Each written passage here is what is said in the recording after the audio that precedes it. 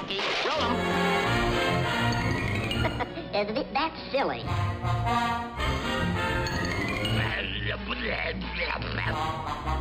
Shoot him now! Shoot him now! I gotcha!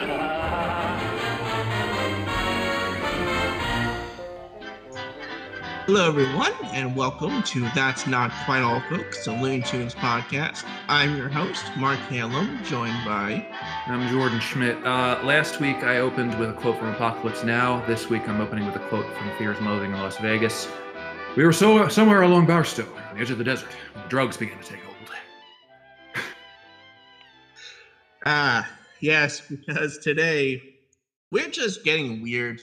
Just getting weird with it, because today we're going to be looking at three shorts that are just, they're really out there. Let it be in concept or execution. Mark, you all right? I hope you're all right, because like I got a little baked before we started, and I'm not freaking out. So, can you tell me your dealer after the show? Oh yeah, no. You know that guy. You know that guy that we know from that thing from a couple of years ago. That junction. Oh that yeah, junction. That guy. Him. Oh yeah. No, not him. His brother. Oh, his brother, who's a really cool dude. His name's Jeffers. Jeffers. Jeffers is his code name.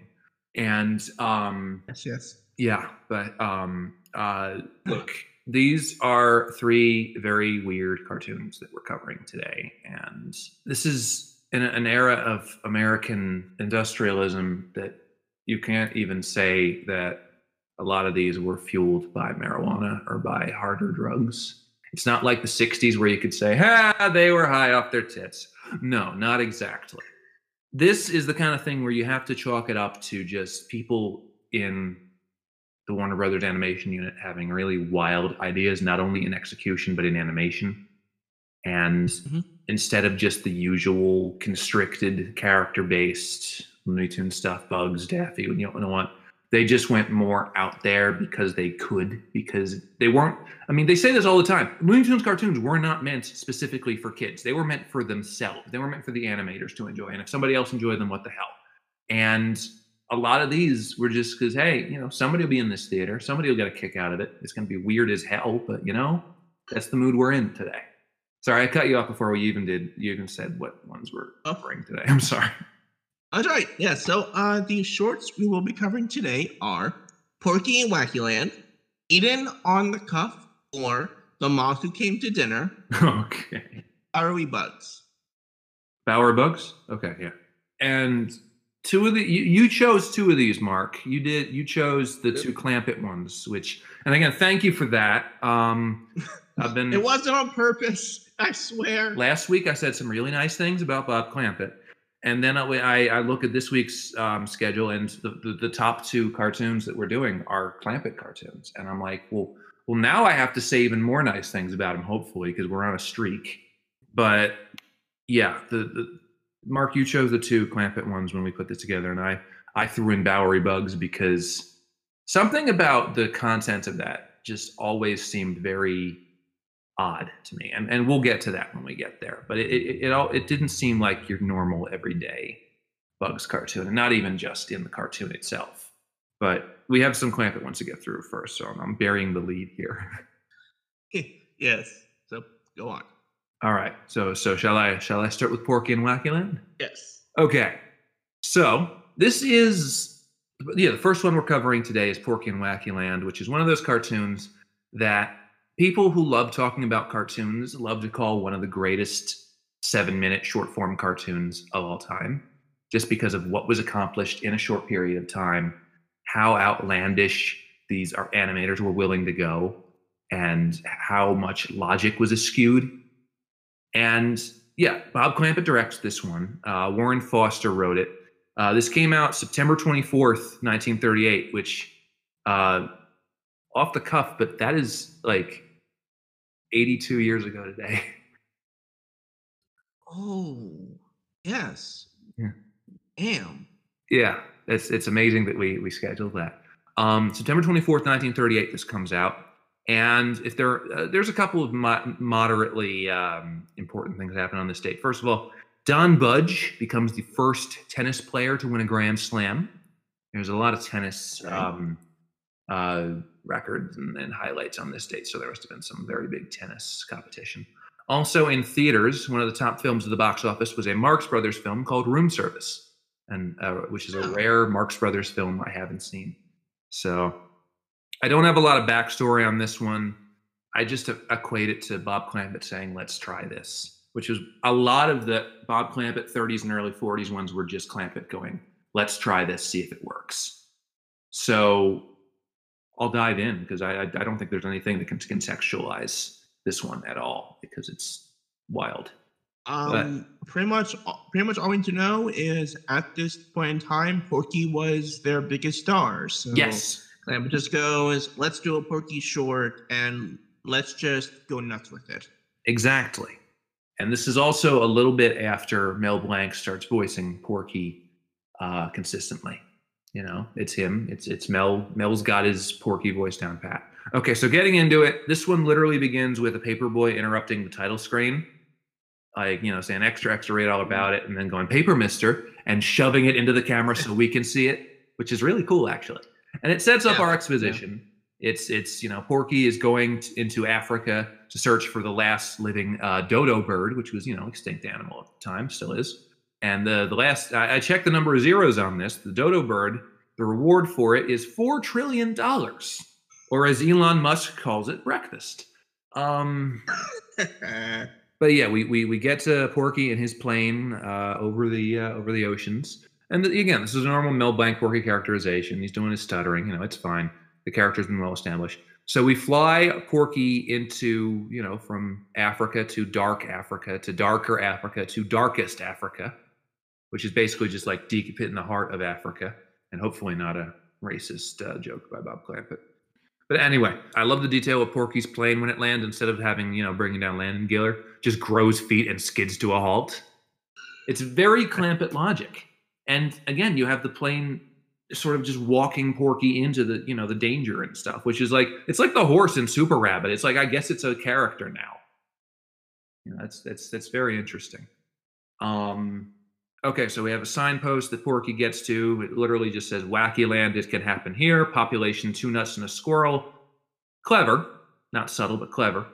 I do love the vocalization of a guy, like as the signpost comes up, the guy going, "It can happen here." You know, again, no subtlety. Like, did one of the Koyaanisqatsi guys wander loose again?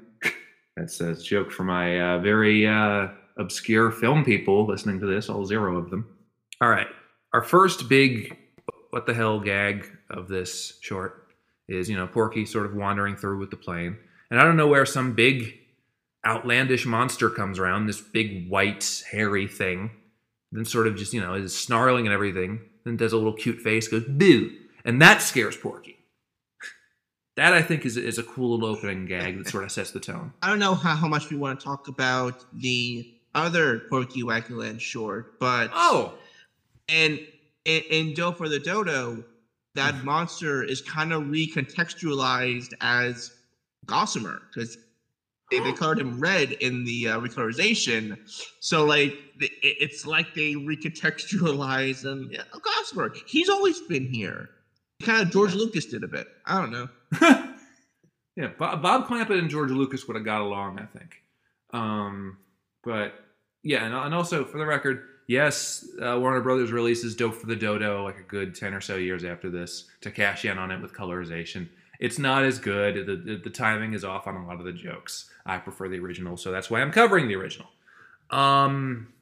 So yeah, we have the sunrise here, and like 4 or 5 people are holding it up. That's cool. That's very Clampett. And Porky is just bewildered by all of this. And a lot of this is Porky bewildered. It's supposed to have been a very short script. Yeah. Because a lot of this short is literally just...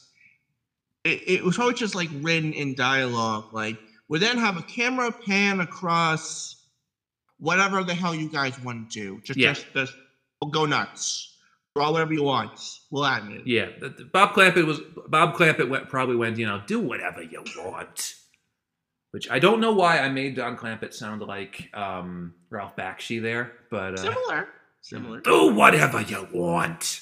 We have a flower that shoots up and starts playing the drums, and then we just have a good 30-second scroll of all this abstract, outlandish animation, which is genuinely really zany and really cool. And again, I'm not even going to list all the insanity because I just imagine that you guys have sought this out and are watching it and know what I mean. And if you haven't seen this cartoon, give it a watch. It's wild and it's required viewing.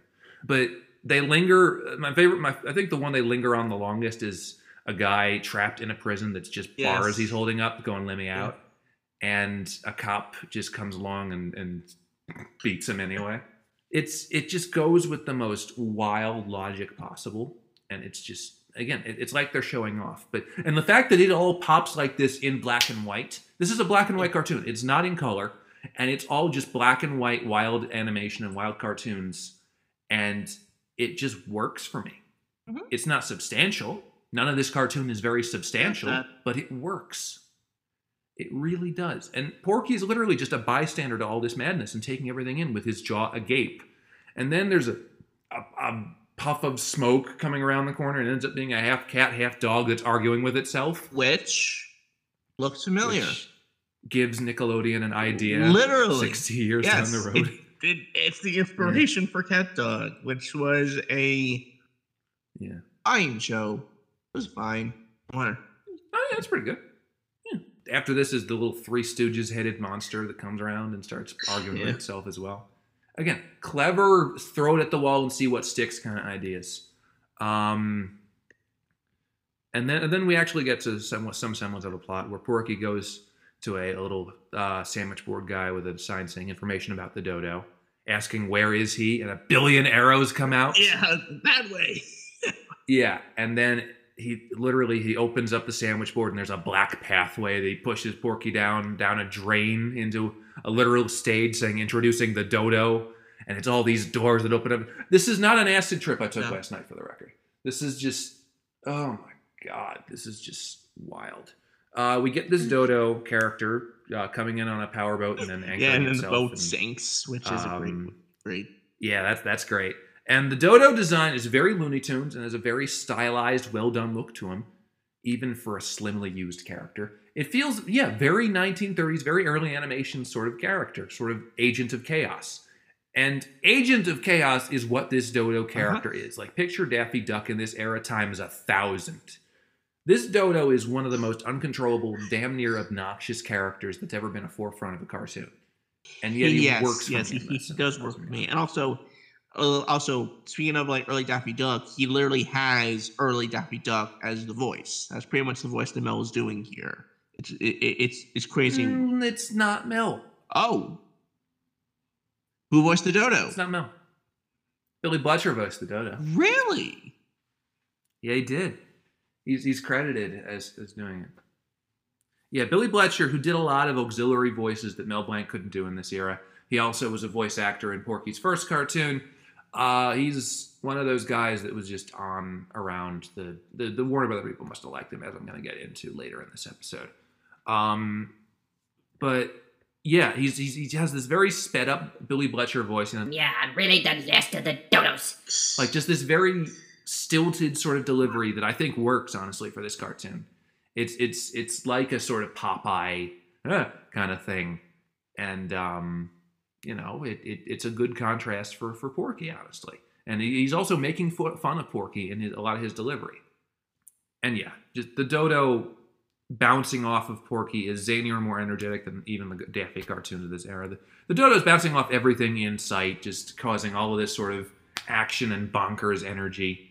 And then we have there's a bit where the dodo draws a full door, emits basically a Judge Doom scream when the Porky approaches, and then Porky slams right into the door while the dodo just watches through a nearby window.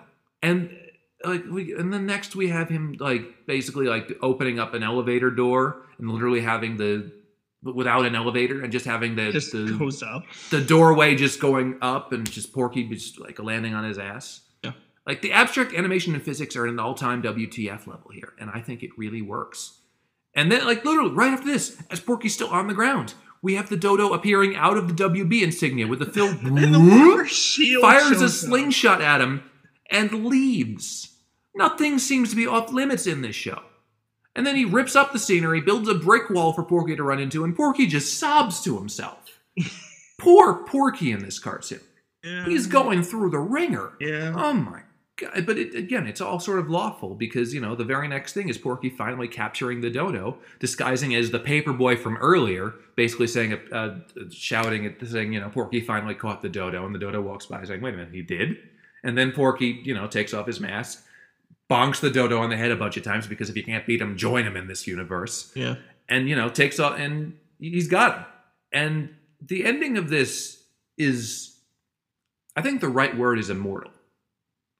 This is honestly the most perfect ending for this concept, in my opinion. Where Porky proclaims he finally caught the last of the dodos. The dodo goes, yes, I'm really the last of the dodos. Ain't I, fellas? And like 100 dodos pop out. Yep, he's really the last of Just the dodo. perfect. It's the best kind of non sequitur ending for me. Yeah. Just everything that Porky was doing was for absolutely nothing, and I love that energy. Okay, do you also like this ending? I'm sorry, I didn't get enough space. Okay. Well, actually, I'll talk more about it when we get to the rating because I got some hot takes on this one. Okay, cool. Well, I'm about to, you know, I'm setting the stage for you to be more negative than me. Yeah. So that was fucking wild. That was absolutely wild. I can't say it's bad though, as it's a triumph of abstract, nonsensical Dadaist animation. It does everything it tries to do without hindering itself. It's the kind of what the fuck kind of animation that even Luis Buñuel or Salvador Dali would be proud of. It's damn near surrealist. Mm-hmm. It's not something I put on every day. It's not exactly plot driven or character heavy, but I can agree that it's good and it's classic for a reason. It's not like completely funny to me, but it's more of the sense of how was this done? How does this exist? And holy crap, this is wonderful. I'm giving it, for my annual rating, I'm giving it a 4 out of 5. It's impressive as hell, even if it's not one of my favorites. I can see it for what it is, even if I don't watch a lot of cartoons like this every day. All right. Oh, jeez. Okay. It's okay. Pull the band off slowly. Right. Pull the Band-Aid off All slowly. right. I respect the wacky nature of this short. Okay. I love how the Warner Brother animators were just able to just go buck wild and just whatever the hell you wanted. I like the Dodo character. I like that he would show up again in future Warner Brother productions, such as Action Adventures. There's a whole episode where they go off, where the Tiny Adventure cast goes off into Dodo Land, and they have wait. One of their classmates is actually a dodo. So how's that for representation? Okay, I'm stalling. All right. Just get to the butt. Okay. Just get to the butt, Mark. I know you can do it. Right. This short didn't do much for me. I didn't feel any. I mean, the conflict, you can call it that. It's just Porky wants the dodo. And while you felt like, you know, like, oh, you felt bad for Porky, I didn't feel anything for Porky because for a lot of this cartoon, he's just an observer. I can't really follow that. I can't really get behind that. And while it is memorable, and I'm respected for that, I just personally found that the Dodo character was the only thing of entertainment value in terms of character, and the rest of the thing just came in one year out the other for me. So I'm giving it a 2.5 out of 5. So you mean to tell me that I liked a Bob Clampett cartoon more than you did? Yes. Wow. Yeah. Holy crap. All right. Well, Yeah. I'm waiting for you to say psych and then give it like a Oh. 5 or something, just so you No, could have trapped I'm me. not. I'm this short meh. It's just that's it. But it's fine. It's all good. You know. And we'll just let it hang there. Okay, no. All right. Speaking of Bob Clampett shorts that one of us may like more than the other, second short. Oh, don't tell me. Don't tell me. Oh no. What? Really? You like this one? Wait, no. By a little. Do A you? little. Okay. Tiny Oh bit, by a God. little. All right. Fine. Okay. Okay. Okay. Okay. Woo. All right. Okay. The main objective of this episode is to give Jordan a heart attack by saying this short is a 5 out of 5. Joking. It's not. Spoiler alert. It's not. Now, if anything's gonna give me a heart attack, it's all the weed I've been smoking. Okay. All right. So, the second weird short we're going to be covering is In on the Cuff or The Moth Who Came to Dinner. That's the full title. We were confused about what title the short actually was, and it's both titles. And for the one you didn't mention, but it actually has another subtitle of How I Learned to Stop Worrying and Love Bob Clampett. Yes. Which you need to now add. You need to add that to the title of this episode now.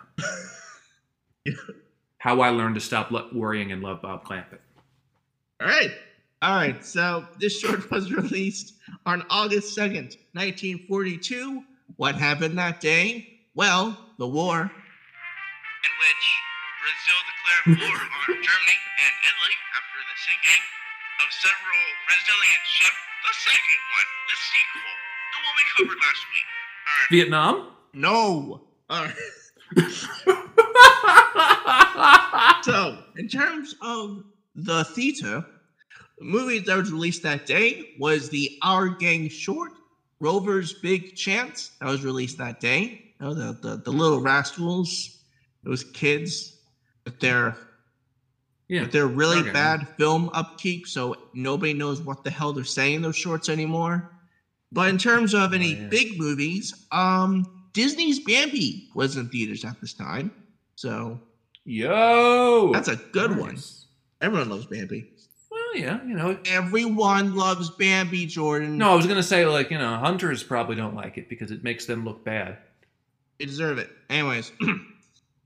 Yes, they did. Yeah, yes. so once again, directed by Bob Clampett, written by Warren Foster. Before we get like really into it, some little background information. This short has actors in it. Actors. Yes, in Leo White, who was a silent film actor. He appeared in Charlie Chaplin films. Okay. This is kind of interesting. He directed a Charlie Chaplin short that's technically an unofficial Charlie Chaplin short because there's footage of him in it, but it's not like an officially licensed one. He helped. Okay, so it's like The Front with Woody Allen. Yes, kind of like that. So there's some interesting trivia. He plays the piano player, but he doesn't have.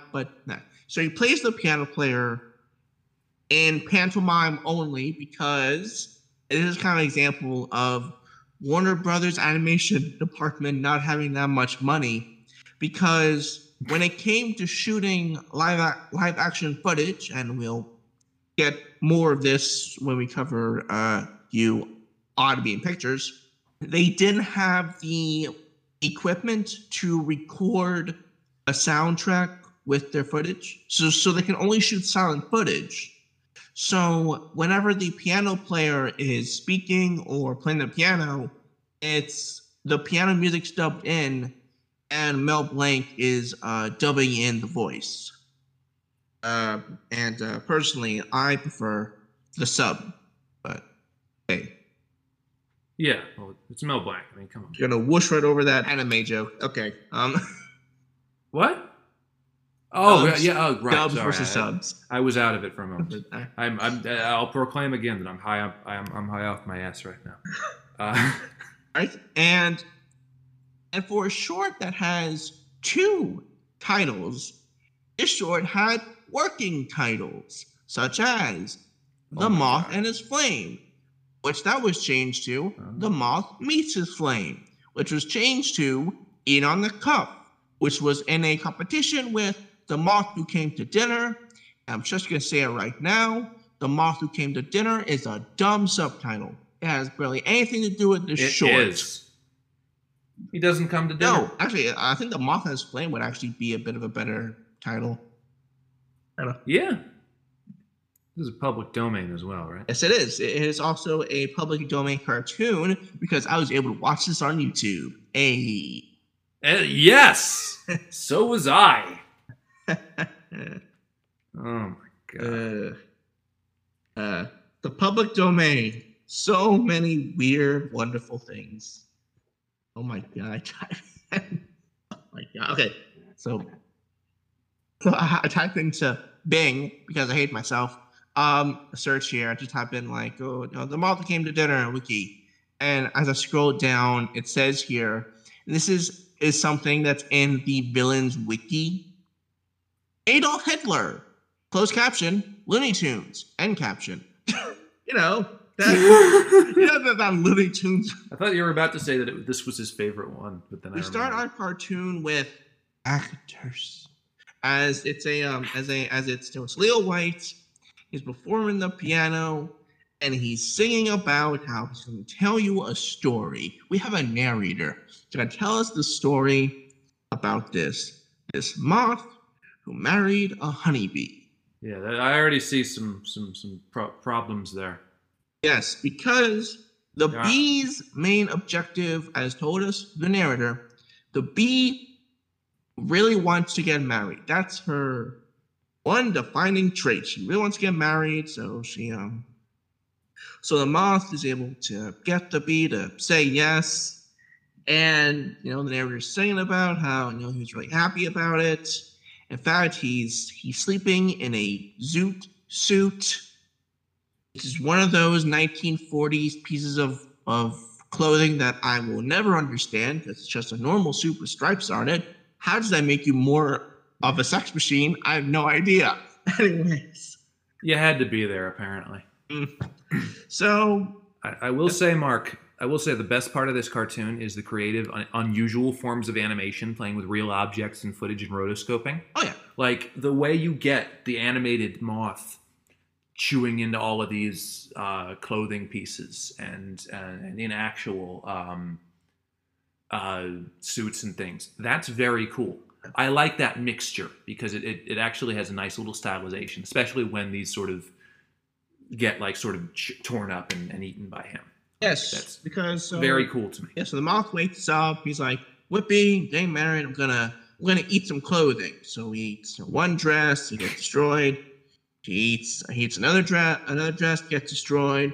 He eats the fake fox. He's eating it, and for a brief moment, folks, it has been 17 long episodes, but we finally got it. We finally got a Hitler joke. Play the music. Yay! Woo! Yeah.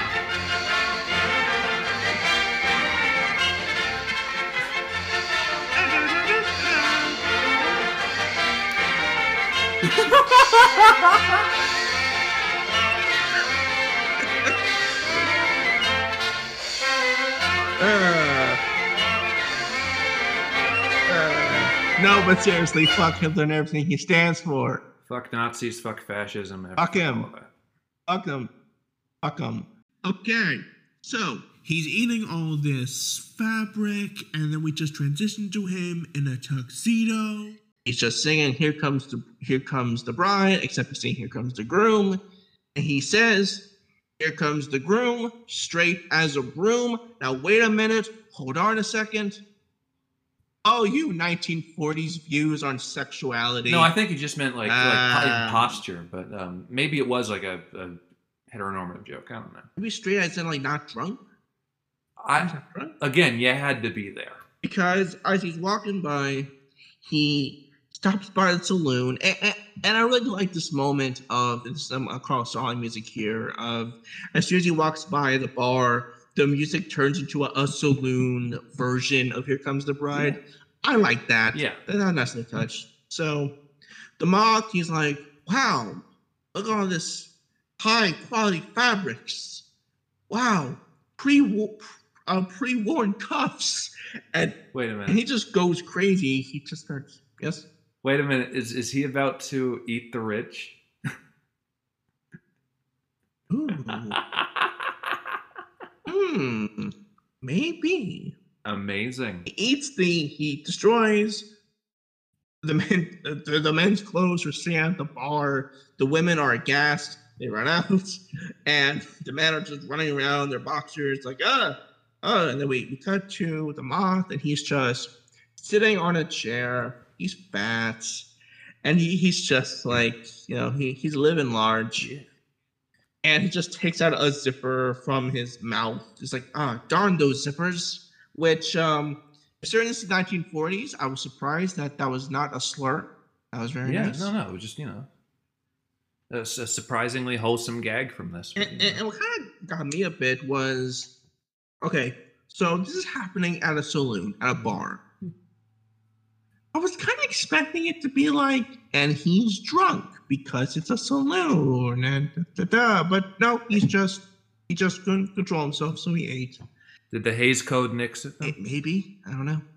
And then we get a nice little gag, just a clock, and it's just Mel going. Oh no, it's just it's just Mel going like tick tock, tick tock. Look what time is on the clock. As we transition to the narrator singing again about how the bee is sad, and to the tune of "Oh, where has my little dog gone?" Just saying, "Oh, where did he go? Where could he be?" And it's just, You're not making yourself very necessary here, bee. Yeah, coming later. Because then the bee recognizes that, oh no, it's a quarter after 3. I gotta go get married. Turns into flubber. I'm missing my wedding again. Oh no. Gonna be late. Weebo, get me there. Because, damn it. All right, so then the moth gets trapped, and then we're introduced to our antagonist of the short, which is Lena Hyena from Who Framed Roger Rabbit. Essentially. As a spider. Yeah. As a Black Widow. That's essentially what... I kind of love this character. Yeah, like, it's an old trope. It is a trope that's been used a lot. Like, oh, the crazed, woman who will just go after any man. But it works here because, especially the vocal performance of Sarah Berner. Okay, good.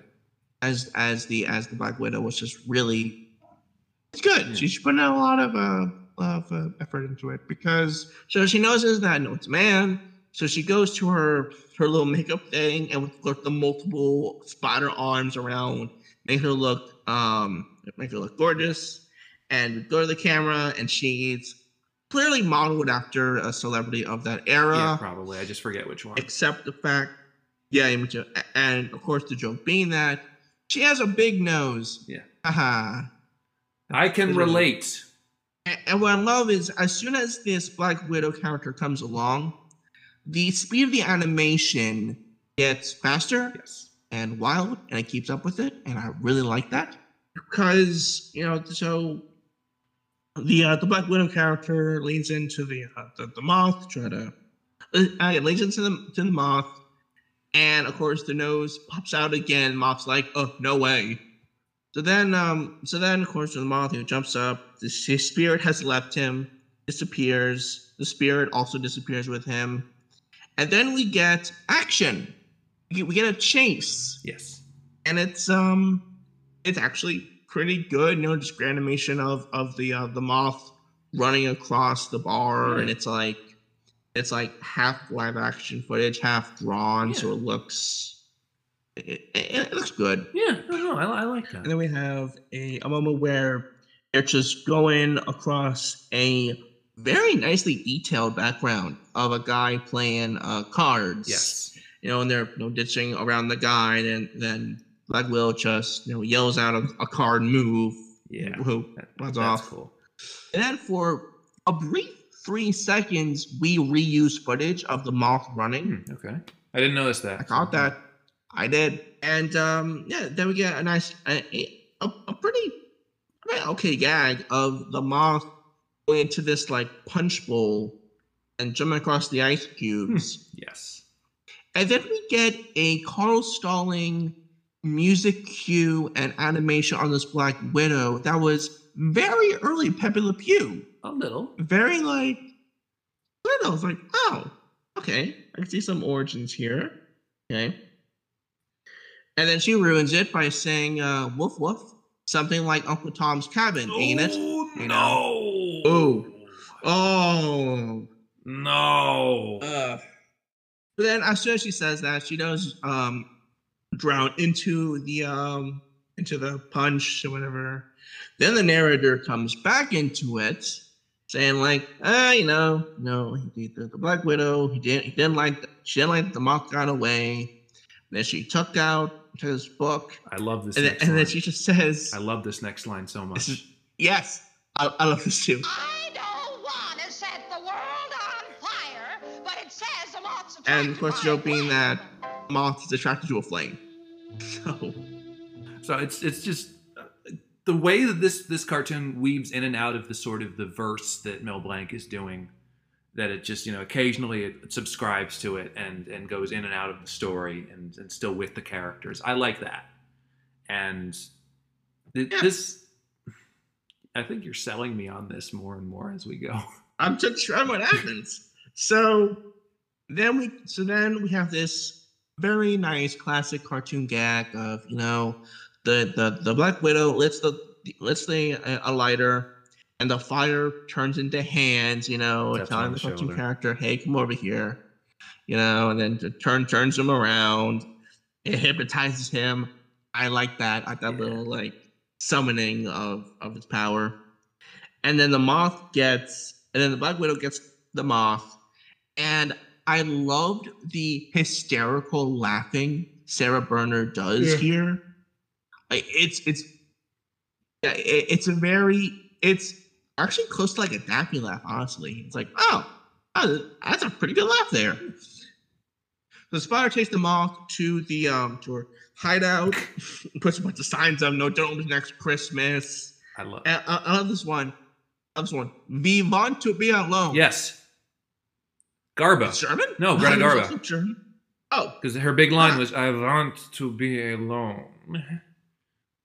So it's clearly a very topical early 40s Greta Garbo reference. Then the Moth is screaming for help. We cut back to the Bee. Remember her? Yeah. Remember the Bee? She's back. Yeah. So the Bee hears the help, and she takes off the veil, she puts on the flowers to go save her husband. And then so she does that, and she barges right. She lifts the house up. She lifts the entire house up to go in there. She turns into a B-19 plane as well. Yeah, she turns to a B-19 plane, stops everything, and she takes out her stinger. The Black Widow takes out her stinger, and then we get... And they fence! in, and... Okay, this sword fight, it's so absurd and weird that I kind of love it. Like yeah. It's silly, but I love it. So the Bee wins. She stings the Black Widow, and the Black Widow just says, confidentially, she stings. And that didn't work for me. Yeah, because that's it. Like she admits defeat. Like, oh well, you stung me. Guess you're done. And the Bee wins, and Here's what kills me is the last line of the cartoon text, the last animated from this Bee character is, she says to the Moth, my hero. The Moth didn't do shit. Why is the Moth your hero?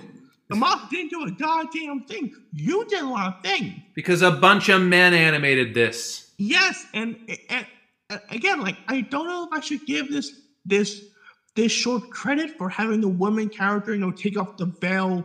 F this, I'm gonna go save my husband, or not, because it just ended with her. It's like she takes a step forward and then immediately a step back, and just Anyway, so then we go back to Leo White as the piano player just says, they got married, they moved, and now they live on the cuff.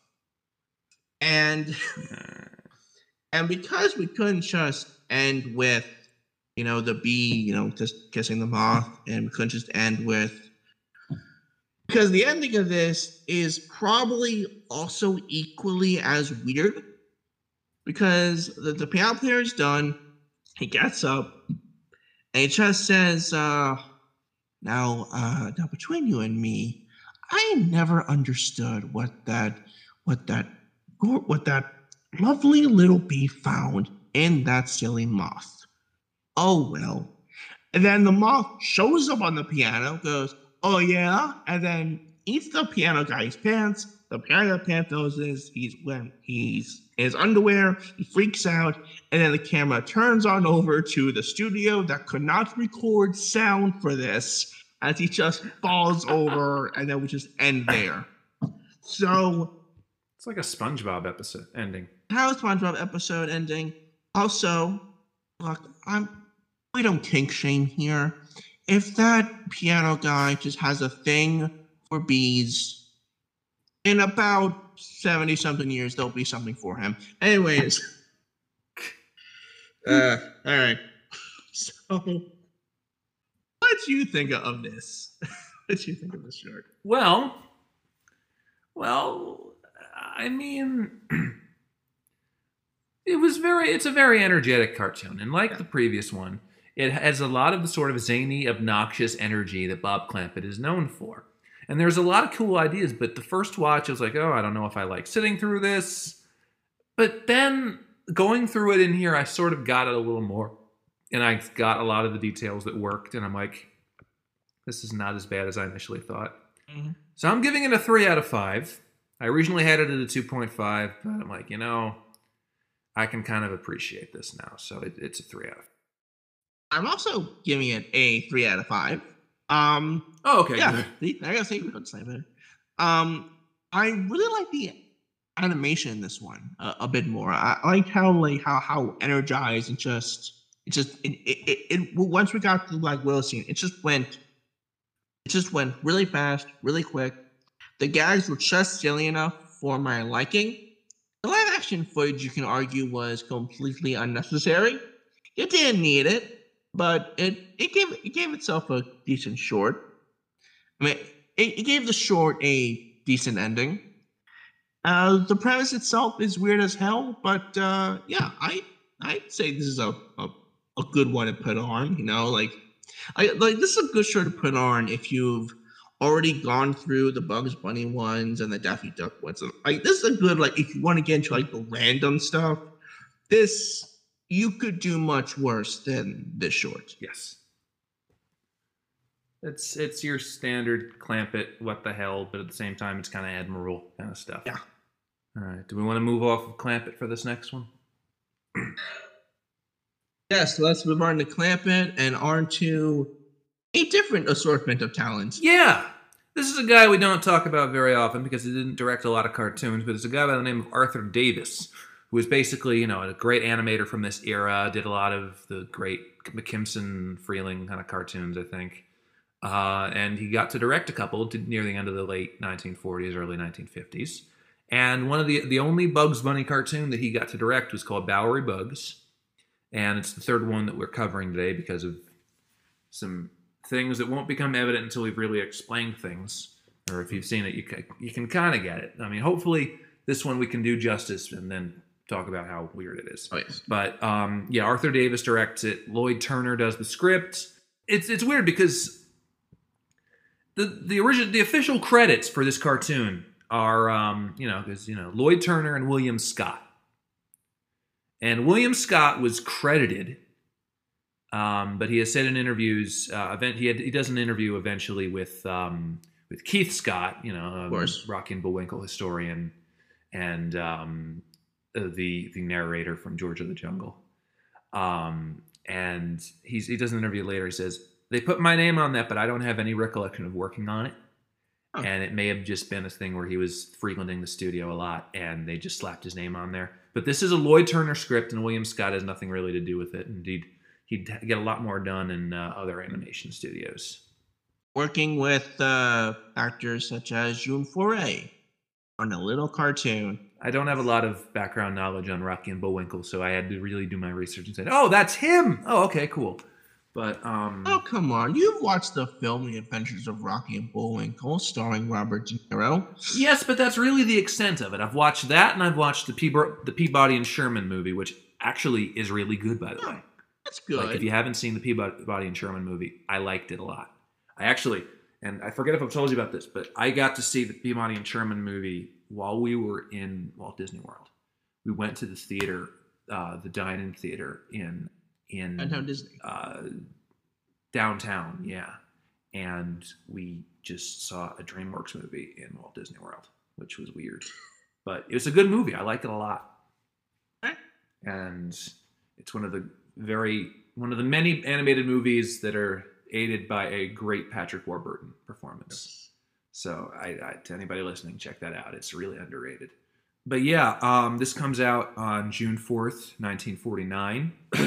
The only notable thing I can find on that date is the debut of the show Cavalcade of Stars, which is sort of, early TV event, I believe.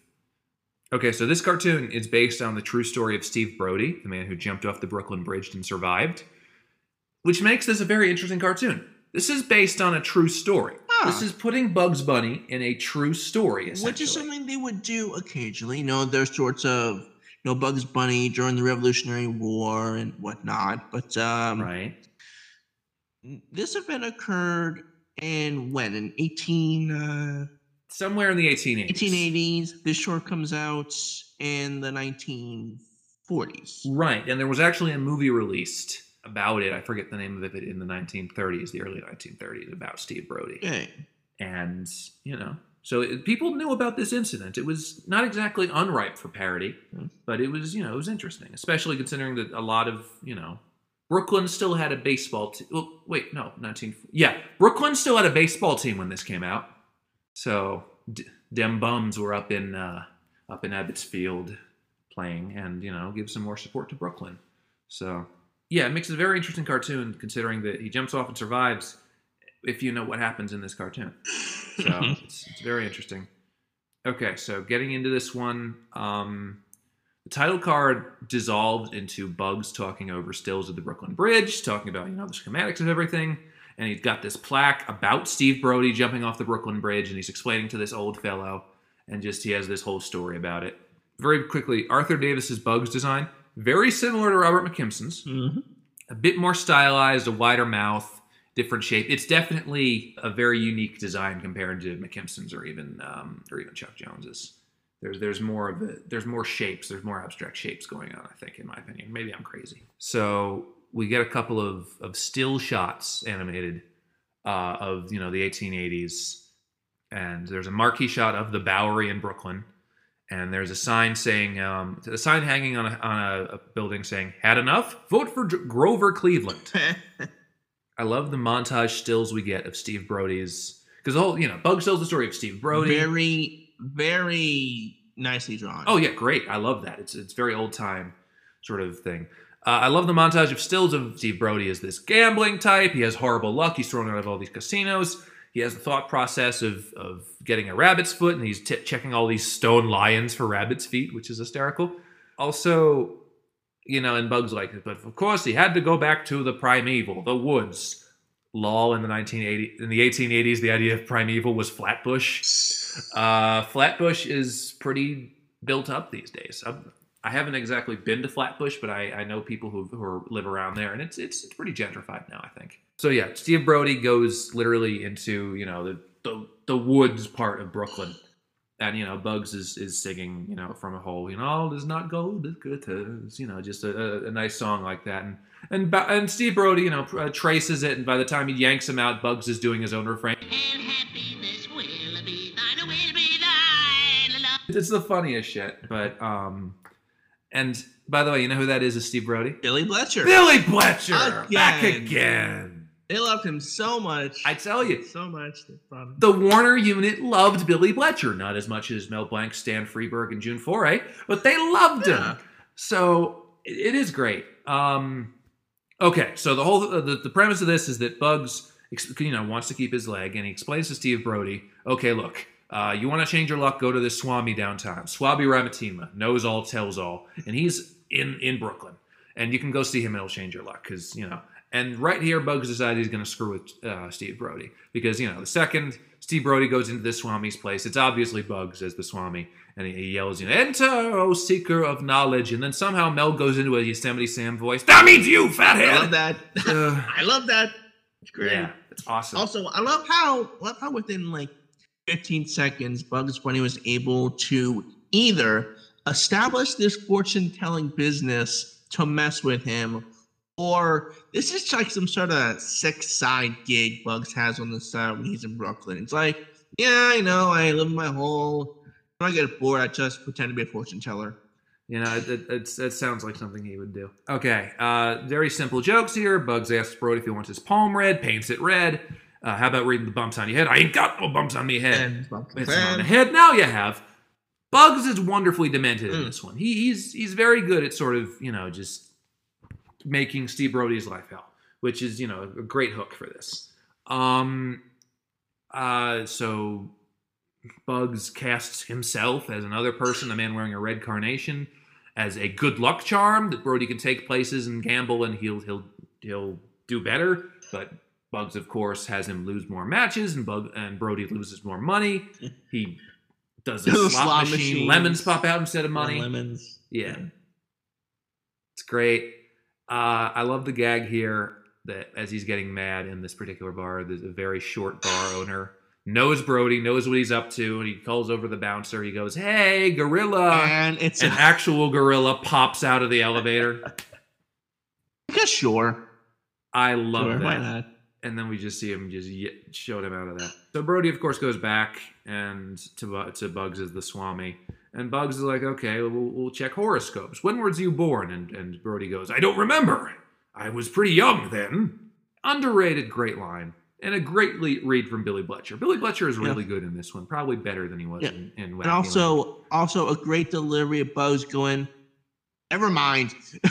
I just love the laissez-faire Bugs has with this because, again, Bugs is a bit demented in this short, and this is also a great demonstration of Bugs using psychology to mess with people. Because as we go into the short, Bugs is either on purpose or by accident mentally messes with him, and we'll get there, but yeah, exactly. But it's getting very psychological because Bugs goes, okay, now you need to find love, and so go and seduce the first person you meet. And of course, the first person Steve Brody meets is Bugs in drag. And my favorite cut in this entire thing is the cut from Bugs in drag yelling for help right to a policeman repeatedly banging Brody on the head with a club. It's just seamless. It's so well timed. A lot of this cartoon is so well timed. And all right. So I love this line because he goes back to Bugs in the yes, and he just yells, "You sappy swarmy! I'm gonna mobilize." I just love that term. And there's actual tension because Bugs is Steve Brody is literally just holding him by the neck, actually wanting vengeance, and Bugs is humanly is ask him specifically why he wants to change his luck, says, and Brody just straight faced, so I can make some dough. Another great read. So, the second Brody goes to a bakery asking for dough, we know the punchline. It's inevitable, but it still works. Great. And that leads to this entire ending bit, which is genius, but also demented and wild. And dark. So Bugs takes off his baker's hat, and Brody realizes that everyone he has met has been Bugs. He goes back to each one, and Bugs is all of them, saying, "What's up, Doc?" They don't even delineate whether or not they're all the same Bugs, or if he's in the same place each time, or if there are multiple Bugses, or maybe Brody is going crazy. It's the kind of ambiguous move that actually works because any answer makes sense. And because it's sort of abstract and cartoon logic, you can believe whatever you want. It's not just leaving out an answer for the sake of being artsy, Todd Phillips. But you know I was going to go there. But yeah, so Steve Brody is literally going to everyone and is going insane. And then he goes, everybody he met has been. And then he goes to the rabbit. fortune teller, and Butch says, what's up?" And then he cuts him off. He goes like, "What's up, Doc? What's up, Doc? Rabbits! Oh, rabbits! Rabbits!" And then he goes to the bridge. Goes to a police officer's like, "Oh." No, he looks in the mirror. Right. He looks in the mirror and he thinks he's turning into a rabbit, and then Bugs screws with him there, which is also Yes. hysterical. And Brody just hops towards the bridge yelling, "What's up, Doc?" And he just goes to the police officer's like, Officer, I think everyone's turning into rabbits." And then Bugs just in an Irish accent going like, "What's up? Let's talk about rabbits, Doc." So good. And yes, this means that Bugs' tomfoolery has driven a man to jump off a bridge, and if this short is to be believed, kill himself. We should have put a content warning at the beginning. Oh, jeez. Yes. And again, as you know, we're from the 21st century, and I assume unless you like live in Brooklyn or you just know about the city, you probably don't even know this was a real thing. Hell, I didn't know this actually happened. So yeah, the short just it ends up falling off the bridge. We cut back to Bugs in modern day with the old man. Yeah. Which just goes, "Yeah, that's how it happened." The old guy's like, "Okay, I'll take it." And it just pays Bugs because it turned out this entire time, this old man, the big joke being that it turns out Bugs did have a bridge to sell you, and it was the Brooklyn Bridge. Yes. That is hysterical. Such a bizarre and funny move to end it. All right, so you chose this short. So what specifically brought you to want to talk about this one? Because it's the kind of bizarreness that creeps in on you and makes you think it can happen. Because it doesn't seem bizarre to you until about halfway through, when Brody is basically figuring it out, and you get the sort of psychological ramifications of Bugs screwing with him, where Brody just literally loses his mind. It's basically the Looney Tunes version of a Charlie Kaufman film. It's just the most weird and bizarre logic to me, even if it does on paper look like a normal Bugs Bunny cartoon. But also, it's weird in the sense that this is Arthur Davis's only Bugs Bunny cartoon. Oh. It's basically a unicorn. It's one of a kind. It's one of our few tastes of seeing Arthur Davis's real animation worldview. It's so odd to me in so many ways. And that's honestly why I wanted to talk about it. You know, as opposed to the more outlandish, abstract sort of weird Looney Tunes. This is a weird Looney Tunes cartoon that plays by the rules, is by all intents and purposes a sane Looney Tunes cartoon. But when you really think about it, it's bonkers. It's nuts.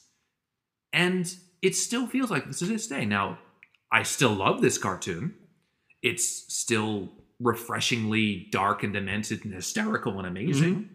It's not your normal Bugs Bunny cartoon by any stretch or means. But from a standpoint of Bugs being the eternal aggressor, it's phenomenal. It's a great all-star Bugs one. Of Bugs just needling into a villain until he can't take it anymore. But unlike Yosemite Sam or Elmer Fudd, this villain loses his entire sense of sanity, of right and wrong. And that's profound and ridiculous for a short-form 7-minute cartoon.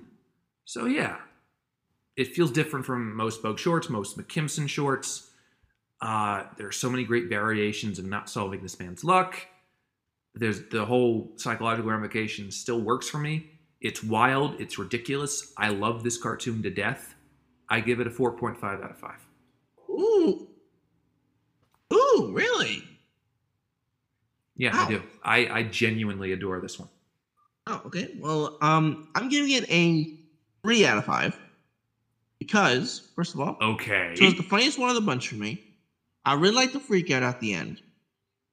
And again, it's just the little things. And not so much the big gags that did it for me, but the smaller stuff. The random Mel Blanc yell outs. And, for example, like there's a moment where when he gets kicked out of the bar, like a dog licks him, and even the dog is like, oh, God, Yes. even the dog doesn't like him. And it's, Yeah, that's funny. I could, however, see the problem that all this guy really wanted was to improve his luck. Because that's it. It's not like this guy was a bad dude. He was just a gambling man who bet on his luck. And it's just the fact that He wanted Bugs' leg, and Bugs wanted his leg. The fact that he got violent, and Bugs just messing with him so much that it does drive him to, in this cartoon's universe, suicide. So yes, that bit of a dark end note there. So yeah. It's been shocking to me that I've liked a lot of these more than you have. Yeah, and it's a good short. I'm not saying this. It's like a bad short. Like it's definitely, for me, the most entertaining one of the Right. three. Honestly, it's more like a 3.5 really than that 3. Yeah. So yeah, that concludes our weird short episode. That was a lot. We learned so many things today, such as respect the moth and don't jump off the Brooklyn Bridge. No, don't do it. All right, now let's read some comments. Yes, let's read some comments. All right, so this first comment is this is a friend of mine from the because what a lot of people don't know is that we're in a bunch of different other fandoms, and one of the other not fandom, but we're also in a Whose Lines It Anyway group chat of sorts, and one of the people we have met in this group chat is a guy by the name of Brandon Pierce. He goes by at Invader Pet on Twitter. He's a good guy. He says on the subject of Bowery Bugs is an underrated Bugs Bunny short, and just makes me wish that Art Davis had been allowed to do more Bug shorts. Us too, Brandon. Art Davis, obviously, his exploits as an animator have not been exaggerated. He's fantastic as an animator. He's got that sort of mindset. He should have been able to direct more rather than just his occasional Goofy Gophers or whatever other stuff he directed. This should have been a good debut for him, but instead he was back to just animating in the Kimson unit and other units. Yeah, I agree with you. Yeah, and our second comment is from a good friend of the show, Cody, Yes, who goes Cody. under at Manime Conquest. His comment is that he likes donuts. Don't we all? No, I also like donuts. What's your preferred donut? Oh God. All right, because I think we've had this conversation before. Because there's two where we are in Jersey. There's two camps you could be in the donut camp. There is the Dunkin' faction of donuts, and then there is the Krispy Kreme faction of donuts. And I am more of a fan of Krispy Kreme. I sincerely love the sort of glazed taste of those. Mark, what is your donut preference? It's been Krispy Kreme. Yes. Would you believe that if I told you that it wasn't until high school that I actually had Krispy Kreme? Oh, no, same. Yeah, because like my history professor, one day he's like, "Hey, I'm gonna bring in Krispy Kreme donuts." I'm like, "You are?" It's like, "Yeah, that'll be nice."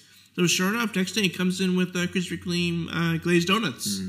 That was a lot of fun. Yeah, there were a number of like,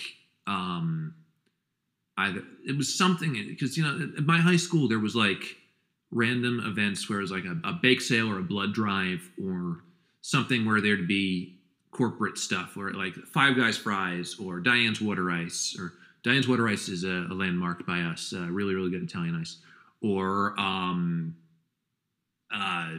donuts, be it Dunkin' or Krispy Kreme. And I had my chance to have a good Dunkin' or good Krispy Kreme, and I love the Dunkin'. I love the Krispy Kreme ones because They're just a more simple taste. And by the way, fun fact for any of you listeners who live near Krispy Kreme, if you go buy a Krispy Kreme while the little orange neon bit of the sign is lit up in the middle, that means that donuts have just been baked and they are hot and ready, and that is the best time to have them. If the orange little beacon in the middle of the Krispy Kreme sign is not lit, then they're less warm. And on the subject of donuts, before we actually talk about relevant things, the best, this is a Philadelphia thing. I don't know why I know this much about donuts. I'm kind of thin. But Philadelphia has a place all around called Federal Donuts, where Yes. oh, you've had Federal Donuts, you know what I'm talking about. Oh, yes. They have really exotic and wonderful flavors of donuts. They're all, most of the ones at Federal are cake donuts, and it's that sort of batter. But like there are good like cookies and cream or strawberry shortcake, or there's a good pumpkin one I had last year. And when I used to work at a job in Philadelphia, my boss would occasionally come in with Federal Donuts, and it was one of the perks of that very difficult job. So if you're in Philadelphia, try and find some place that has Federal Donuts. They are really good, I would equate it as like the donut version of like an Insomnia cookies, if you have one of those by you. And if you don't have one of those by you, too bad. They're great, especially when they're warm. Cody, you thought this was just a regular little comment, but we actually took it and had an actual conversation about donuts. The joke is on you, my friend. After being a smart ass, huh? No, but seriously, that's all good, man. Thank you. Yeah, but thank you guys for that, and enjoy a good donut on us. All right. So next week's show. Okay, I'm gonna spare you. There are no Bob Clampett shorts in this one. Really good. So the ones we're gonna do are fairy tale Looney Tune cartoons. This is still the Grimm fairy tales, or something that Warner Brother Cartoons have been doing forever. It's very easy. They're all public domain stories, so anyone can make cartoon shorts about them. The ones we're gonna be covering are The Bear's Tale, Okay. Phony Fables, Okay. and Little Red Riding Rabbit. Okay. So I'm familiar with one out of the three. So yeah, so we're gonna be covering those three next week. All right. If you want to keep up with all of us on Twitter, you can follow me at MarkHanlon1995. And you can follow me at Tall Guy Schmidt. If you'd like to keep up with the podcast and give your thoughts for next week's show, you can follow at that_Looney, or type in the podcast title. We are the first result. You can also find our podcast wherever podcasts are readily available. That includes your Spotify podcasts, your Apple Podcasts, your Google Podcasts, your Player FMs, your wherever the heck you're going for us, we'll be there always. All right, so until next week, I'm Mark. And I'm Jordan, and I'm going to go detox.